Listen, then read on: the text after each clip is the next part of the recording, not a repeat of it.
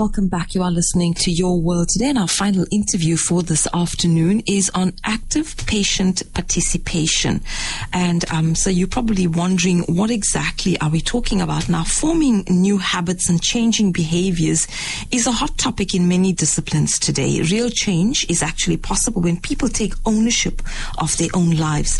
This wisdom applies to occupational therapy patients, as well as improvement is possible when patients stop being passive recipients of information and become more active participants in their own care. So in other words, what we're looking at is people who are not just going to go to a doctor and tell the doctor or the health professional, I'm sick. And then let the doctor ask a whole lot of questions. But you're going to be more giving during that time. But let's talk a little bit about it. My guest this afternoon is occupational therapist, Sister Wahida Isup. Sister Wahida, Assalamu alaikum wa rahmatullahi wa barakatuhu. Welcome to the show. Wa alaikum salam wa rahmatullahi wa barakatuh. So tell us more about why it's so important and what active patient participation means. Thank you so much for having me. Yes, so active participation is basically referring to patients taking a meaningful role in the cause and outcome of their treatment.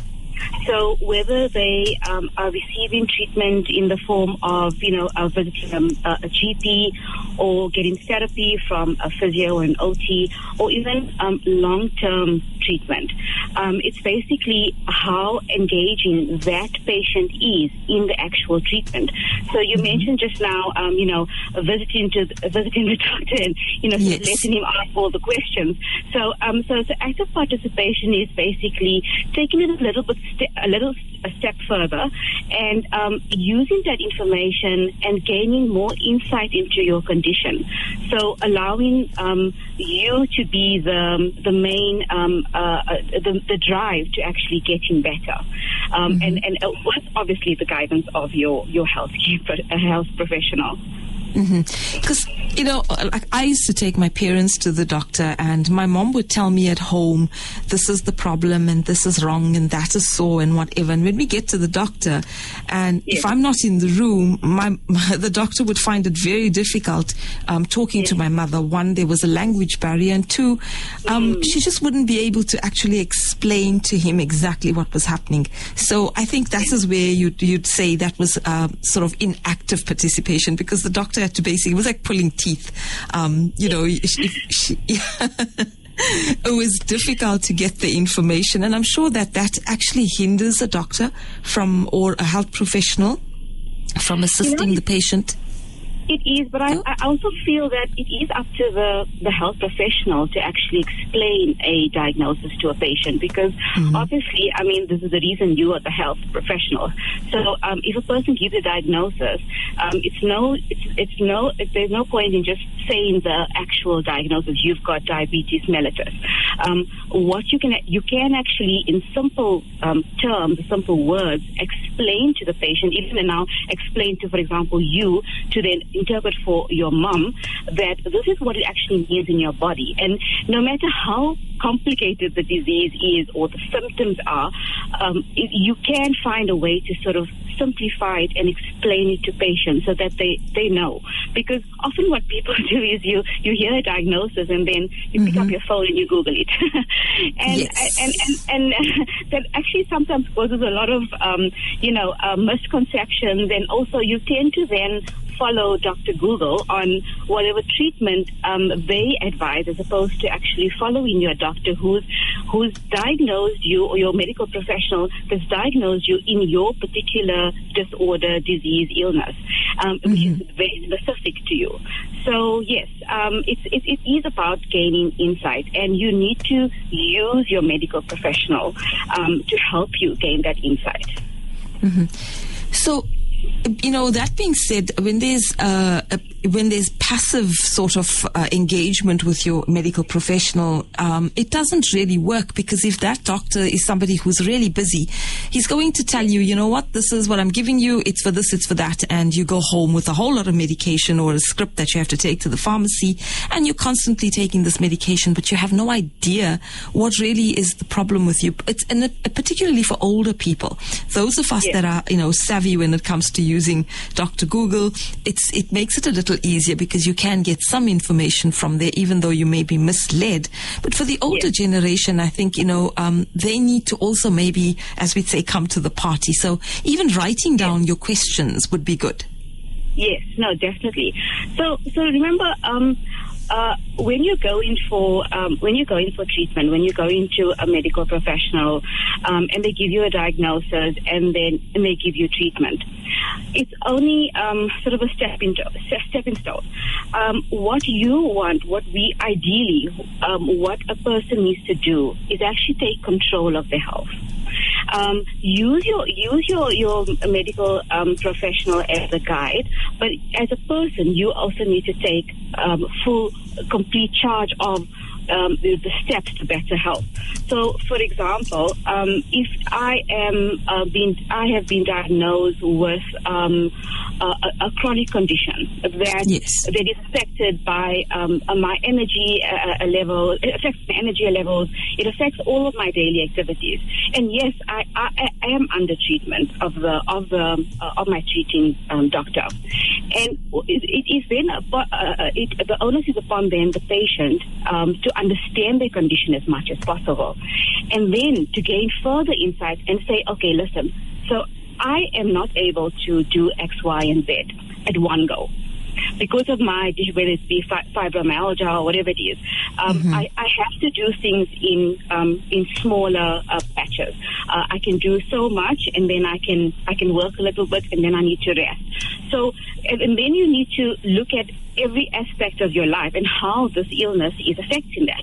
And that's actually also where the occupational therapist comes in. Occupational therapy is about functionality, it's about independence, it's about optimizing a person's function, optimizing a person's ability, right? So if a person, if a patient comes in and they have a debilitating disorder or disease that is affecting more than one area of their life, because sometimes you have a sickness that literally only affects what you eat.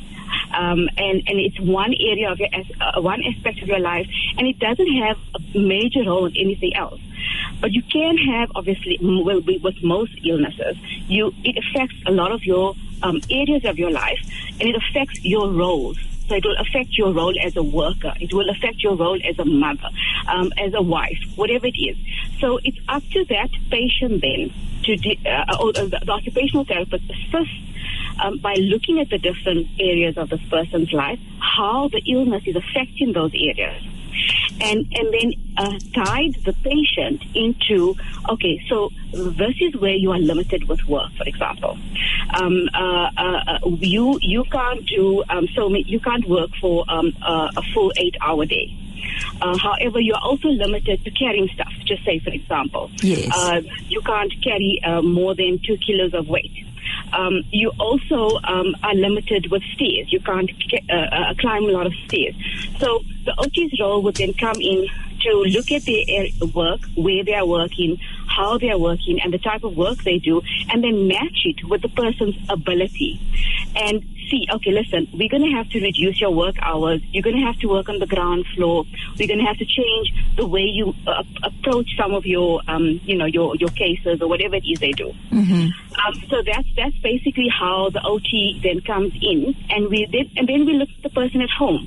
So, what are your roles at home? If maybe the patient has a baby, the patient has little toddlers that they've got to pick up and change every now and again, or the person has stairs at home, or a very big plot. They have a manual car which they really struggle to drive with. So they look at every aspect of a person's life, and they basically look how they're going to optimize their function with their current illness.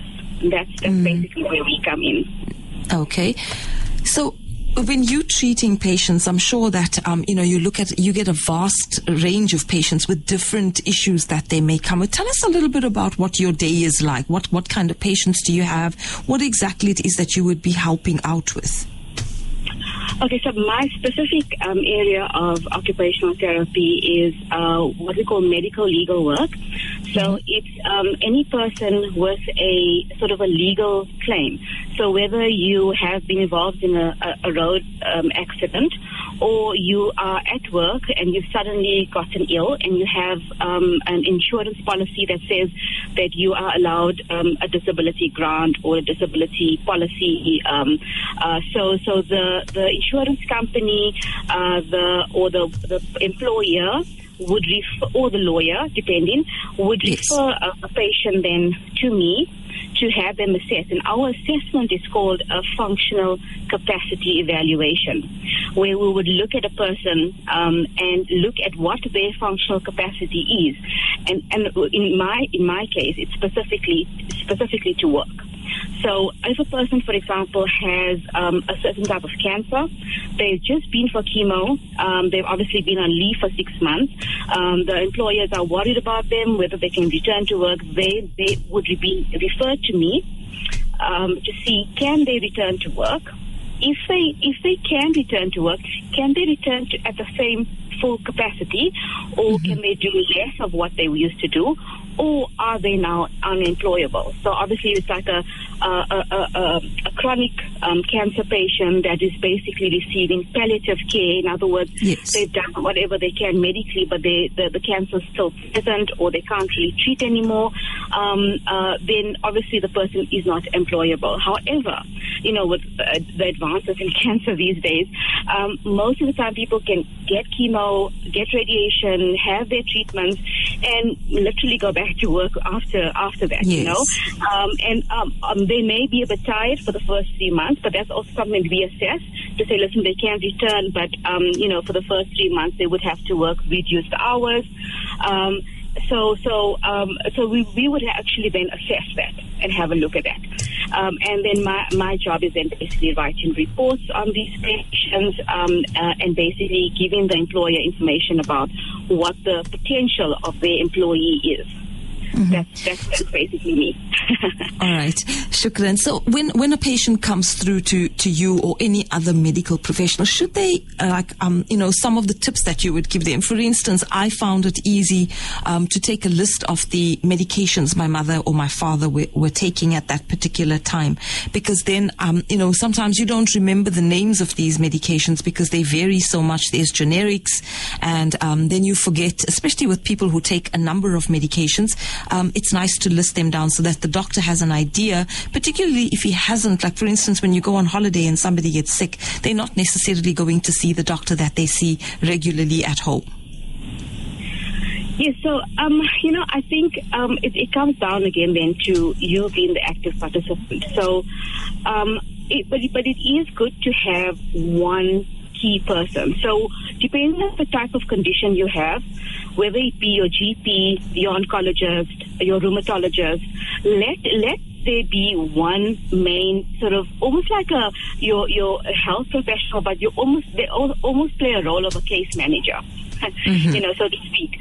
So a lot of the advice, because it would start from him, because you normally get your diagnosis from your medical doctor, and then they refer you to a physio, an OT, wherever it is. Then after that, so what you can do is use that as an initial guide, and let that person allow you to provide enough information for you then to take control of your sickness or your illness. You be the main person. So whether you can do that for your mom, if you don't feel that she's capable of it, but you keep a list of all of your medications. You keep a diary almost of what you had so far, because you often forget. Oh yeah, I had that in that year. Oh, I've been on this treatment for about a while. So whatever you have done, keep a record of it. Make notes of it, of all the medications, all the treatments that you've been. So wherever you go now, you go into a new doctor, you're going to go for other treatment, you have a record. And it can be something that if you're not necessarily with your mom, she can take it with her. Yes. And that way, she's still then an active participant, and she still knows, okay, so I'm giving you the information now. I'm giving you the information about my illness. Here is my prescription. This is what I'm taking at the moment. So at the end of the day, she's still in control. And that's what you want.